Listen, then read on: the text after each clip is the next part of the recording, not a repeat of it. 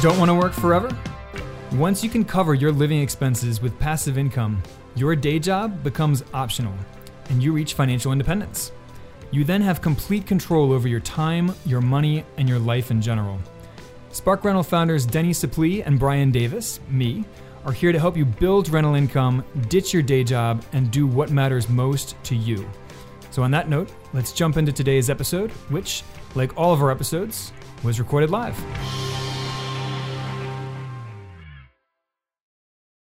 Hey guys, Brian Davis here from Spark Rental. Happy Tuesday.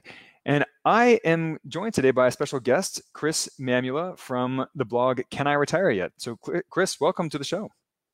Happy to be here and talking to you. Well, we're super excited to hear what you had to say about early retirement, financial independence, and retiring young. So without further ado, I would just like to have Chris start telling us a little bit about his journey here. But before we do that, Chris, let's start with where you are today, and then let's back up and talk about the journey to get there. So you are semi-retired now, correct? And so tell us a little bit about where you are semi-retirement-wise, what your wife is up to work-wise. Let's just get a sense of your current life as it stands today. Yeah, so I think maybe a good place to start is where I'm physically at, which is in my house in Ogden, Utah. Okay. And we live like right on the backside of Snow Basin Ski Resort. And that was kind of my wife and I, that was always our dream, was to, we got into the outdoors when we were probably in our mid 20s. And it started with like backpacking and hiking and climbing and skiing. And we just kind of fell into this, we call it like the dirt bag or ski bum like lifestyle. And like most of those people, they're awesome. Like they're living their passion and their fantasy, but they're also like one step away from financial disaster. Like if you have a fall, when you get an injury, you're in a car accident, you have somebody get pregnant, like you're always like one thing away from financial disaster. And like, so my wife and I both grew up without a lot of money. So we knew we didn't want that. But we love that lifestyle. So that was kind of our dream, is kind of like to build enough of a cushion and then just go live that like kind of dirt bag ski bum lifestyle. I love it. And we didn't really think early retirement was possible. We had no idea what we were doing as far as the technical stuff. We were just building a little cash cushion, and then so we would have some security. And then right as we were about to pull the trigger and move west, so I'm from Pennsylvania. Okay. We found out my wife was pregnant in 2012, and so like that, just winging it didn't kind of seem like it was going to cut it. So I got really serious back then about like figuring out like what it takes to retire early and what it takes to be financially responsible. So, we're not putting our daughter's security at risk, but we can still kind of live that lifestyle. And so that kind of brings us to where we are now. I left my career as a physical therapist in 2017, and we moved west that summer, and we've been out here for like 3 years now. Okay. All right. And, if I have to ask, so how old were you in 2017 when you retired, when you left your full-time job? Yeah, I was 41 and I had practiced for about 16 years as a therapist. That's awesome. That's badass. So by the way, so we are broadcasting live, of course. Denny, who's my partner and co-founder with Spark Rental, she says hello. Tara says, go Pennsylvania. Denny and Tara actually are both from Pennsylvania. I'm from Maryland, so not far away from there. So, and by the way, we do encourage people to bring their questions as we go here. This is a two-way dialogue, or really a three-way dialogue rather, Chris and myself, and of course you guys in the audience. So let us know as you guys have questions. So Chris, back us up to the beginning of your journey towards financial independence. How did you start boosting your savings rate in the very beginning? How did you start down that path? Yeah, so honestly, it was kind of a bit of luck to just stumble into things. And it was also a bit of like, my wife and I neither of us grew up with having a whole heck of a lot. And we both are first generation college grads. And so we made above average salaries. So what we did is there was no like FIRE, financial independence, retire early. Like there's this big movement and all these bloggers, of which I'm one of them now.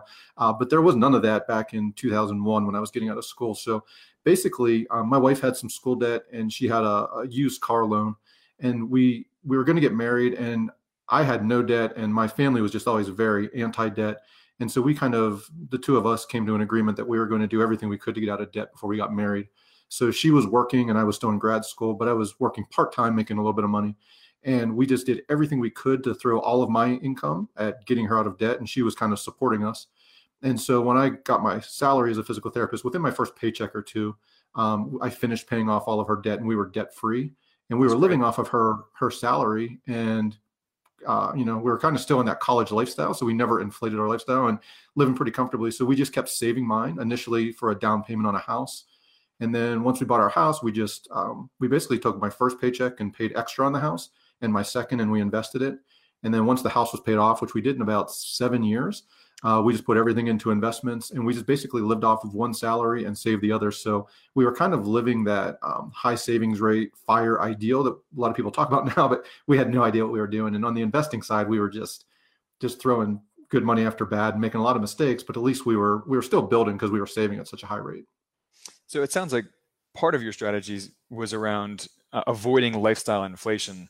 So as you and your wife started earning more and more money, you held your spending very low and continued living this very frugal, almost student level lifestyle. Is that a fair characterization, or is there a lot more to it than that? I would say you're directionally right, but I would say no, because so my wife started, she just had a bachelor's degree in math, and so she had like an entry level position in an actuarial firm, and she was making about $35,000 or $36,000. And then when I started as a physical therapist, this was a low salary, but in the city of Pittsburgh, where I was from, I was starting at about that same level, which was very low, but it was a flooded market at the time. And so we both grew our salaries pretty quickly, basically doubled them within 3 or 4 years. So we increased what we were living off of. We were traveling more, doing more things, but we just continued to live off of her salary and continued to bank mine. And our salaries pretty much grew pretty much in parallel. So we were always saving about 50%, give or take. That's great. That's great. All right, well, let's talk strategy for a second here. I understand that you are not so much a real estate guy. We do focus a lot on real estate on this podcast, but so it sounds like you guys were more focused on stocks and of course paying off your primary residence. But talk to us about your investing strategy and how that started, and then how that evolved over time as you became financially savvier.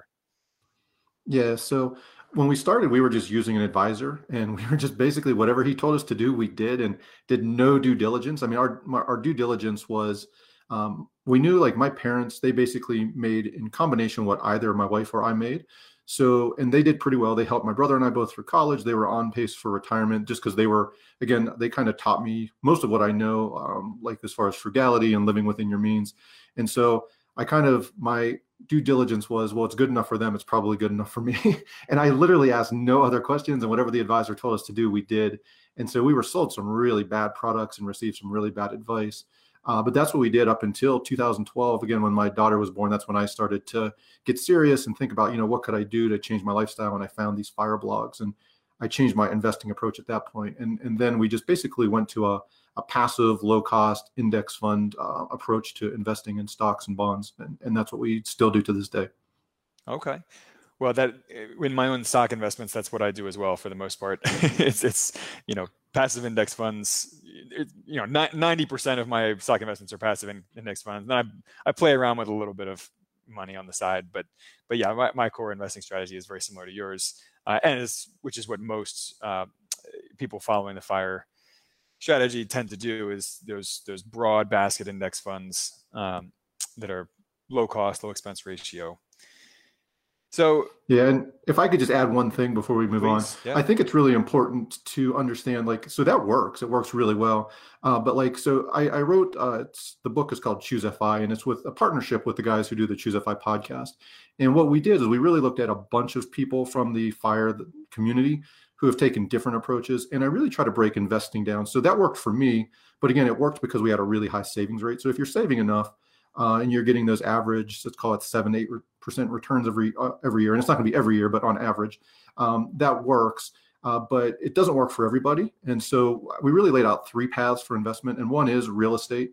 One is just investing in your own business, and the other is what we call the simple path, which is investing in these simple passive investments, but doing it with a high savings rate. So that'll get you there. And any of those 3 would work. And I really think you need to match your investing approach with your income, your savings rate, your needs, your goals, all that stuff. And so I don't think there's a one size fits all, and those aren't mutually exclusive either. Like, I focused on that simple path to get to early retirement, but now that I'm here I do write on the blog and I wrote the book. And so I'm generating some income from those things. And so just to kind of diversify, in addition to diversifying between stocks and bonds and domestic and international, it's a totally separate thing to invest in your own business or invest in real estate. And so you can do any of the three or all of the three, and you have to kind of just match it to what you want and what works for you. Well, I mean, there's so much that you just said there that I love. So I'll start with my simplest reaction to that, which is just that Denny and I are doing the same thing in our own lives. We are actually approaching FIRE with all three of those strategies: investing in real estate, obviously our business, Spark Rental, and stock investments as well. So yeah, those are three excellent paths to financial independence and retiring early. Any one of them will likely get you there. When you combine all three, it can be even more powerful. And I also love the fact that you are semi-retired, but you still have all of these, you have your fingers in these other pots as well. You've got the Can I Retire Yet blog, which generates income, of course. You wrote the Choose FI book, or co-wrote the Choose FI book. So these are all forms of ongoing passive income that not only keep you in money, but also keep you hopefully engaged in the world. And of course, doing good in the world and teaching other people how to invest, how to be better with their money, how to boost their savings rate. So much good stuff there. Let me ask you this about the role. You said you're married and you have a daughter. So tell me about the role of family in your pursuit of financial independence and retiring early. I get people all the time. Single people will complain, oh, it's, this is so much harder if you're single and it's easier if you're married. And married people complain, oh, this is so much easier if you're single. So I'm just curious about your particular take on all that and your experiences with that. Yeah, I mean, I think probably both of those perspectives are valid depending on who your partner is, or if you don't Right. have a partner. Like I said, I think for us, it was a huge advantage, obviously, to have two incomes instead of one, because we were on the same page. And so when you have a partner and you're on the same page, yeah, it makes everything easier because you have kind of the economies of scale. You have one housing payment or rent or whatever, your utilities, it's not going to be double because you have two people. So in a lot of ways, being married is an advantage. But what my wife and I found is, so we were always on the same page, and saving just came easy. For my wife, she just grew up with we'll just say a tougher background than I had. And so for her, saving is very much security. For me, my dad was an entrepreneur. He had a small photography business. So we didn't have a big income, but I was kind of used to that more, we'll call it lumpy income and seasonal or good years and bad years. And just being frugal and dealing with that, I kind of I saw that and I knew how to make that work. And so for me, saving was much more about just opportunities to just live a totally different lifestyle. And so when we got to that point where we were approaching financial independence, for the first time ever, we weren't on the same page. And I would say to this day, we're not totally on the same page. And so, yeah, I mean, it can add stress because, if you're doing this yourself, you can kind of make all the decisions. But when you have a partner, there's a challenge of that and negotiating that and getting on the same page. So, yeah, there's definitely advantages of scale, and there's also advantages of being able to do it on your own. And we all have to just kind of figure that out. No question. No question. And I've had a similar experience with my own wife. We live entirely on her income, and we invest all of my income. But she likes to spend in a way that I do not. So she went out this past weekend and got an hour and a half long massage, and I'm sitting, and she's like, "Oh, we should do this more often." I'm like, "What do you mean we?" But anyway. So you guys own a home. Do you own any real estate investments or no? No, so we owned our original home back in Pennsylvania, and we were kind of in a unique situation. And so I was in it was like a depressed steel town outside of Pittsburgh. And so we lived in our house for about 12, 13 years. And basically we had zero appreciation. We sold it for what we built it for. And then we were moving to Ogden, Utah, where it's just absolutely insane here. You're looking at 10, 12% year over year change. And so we knew we wanted to move. We weren't quite ready yet. So we bought our house in, I guess it would have been the summer of 2017, knowing we weren't going to move until the next year. And we just tried our hands at landlording for a year and kind of learned on the fly. I was actually reading John Schaub's Building Wealth One House at a Time. Real estate has always intrigued me. So I was reading it on the plane out, and I was about 3/4 of the way through, and we made an offer on a house, and we're like, I guess we better finish this book and figure it out. So we were landlords for a year. Like we rented this house till we were ready to move here, but it was definitely speculative, but it was a good move knowing that the market here was just going up so fast, and the market where we were coming from wasn't. And it's kind of got me interested in real estate, but it's just the Ogden market here where we live is just not good for purchase price to the amount you can rent it for. So, and I'm not quite comfortable. We did it once, like using a property manager and being across the country, but I would rather kind of be here and being able to have more of a hands-on approach. So we're kind of holding off on that for now, but it's definitely something that still interests me. I understand completely. All right. So what are your best tips? And I'm going to split this question into two prongs. So first, best tips for people just starting out on the path to early retirement and financial independence. So beginner tips, and then also maybe some more intermediate or advanced tips for people who are already on the path, but maybe tips to get them to the next level. Yeah, so I think the beginner path is, I really think it's vital to kind of know where your money is going. Like I said, I was never a hardcore budgeter by any means, and we're still not. But we always knew we were living off of one salary. So, I mean, we kind of had at least the guardrails around what we were spending. And occasionally, like if we were going to do a big splurge, like we've done some big trips and things, and we would dip into my income, slightly, maybe we spent $5,000, but we're still saving, a huge percentage for the year. And then other years we would actually save on my wife's side. So we always had those kind of guardrails, but we never really paid close attention until we found the whole idea of FIRE. And when we did, I mean, it was amazing, even for us with such a high savings rate, how much money was just bleeding out of our accounts, and we didn't know it because we didn't know where our money was going. So I would say know where your money is going and kind of find some way to either track or budget or do something, and then really just kind of be intentional and sit down and say, like, is my money going where I want it to? Because I think a lot of people who don't naturally have that high savings rate, I mean, so much money just goes out of your life and very unintentionally. And so you can cut things that don't add value to your life. And if you can do that, you can save a lot of money without, sacrificing or scrimping. Absolutely. Absolutely. All right. Before we wrap up, do you see any challenges for yourself moving forward financially? Are there any challenges that you see on the road for the average person who's pursuing FIRE? And do you have any thoughts on overcoming those challenges? I think for the average person, I think the biggest challenge is just getting started. Again, like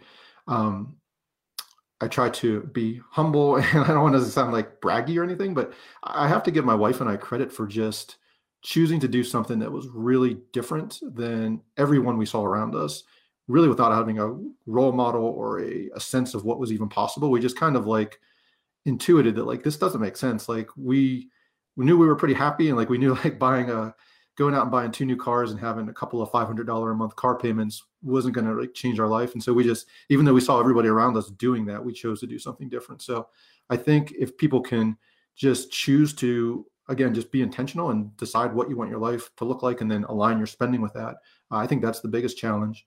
And then I guess for me personally, and I think for people that are on the path, I think it's really tough to be an investor right now. Like we talked about real estate a little bit, and like with interest rates so low, I mean, there's just the demand, some markets, I'm sure you could still find deals, but in general, like it just seems like it's so hard. And if you're looking at paper investments, I mean, the stock market is just at such a high level compared to historical averages. Interest rates are so low. It's really just hard to find a place to put your money to work. So I think it's just a matter of staying disciplined, kind of having realistic expectations, and just looking for opportunities as they start to arise. But right now it's really tough, I think, to be an investor. I hear you. I hear you 100%. Well, Chris, tell us a little bit about Can I Retire Yet, and how people can connect with you. Yeah, so Can I Retire Yet is my home on the internet, and I'm very responsive if people want to reach out and email me or leave a comment on the blog. It's just caniretireyet.com. And my book is Choose FI. I'm sorry. My book is Choose FI, Your Blueprint to Financial Independence. And you can find that on Amazon or really anywhere you buy books. And I'd love if people checked out the book. And it really is a kind of a overall framework for getting started, and like, how do you actually spend less, earn more, invest better? And then what do you actually want to do once you're on that path? So I'd love it if people would check me out in either place.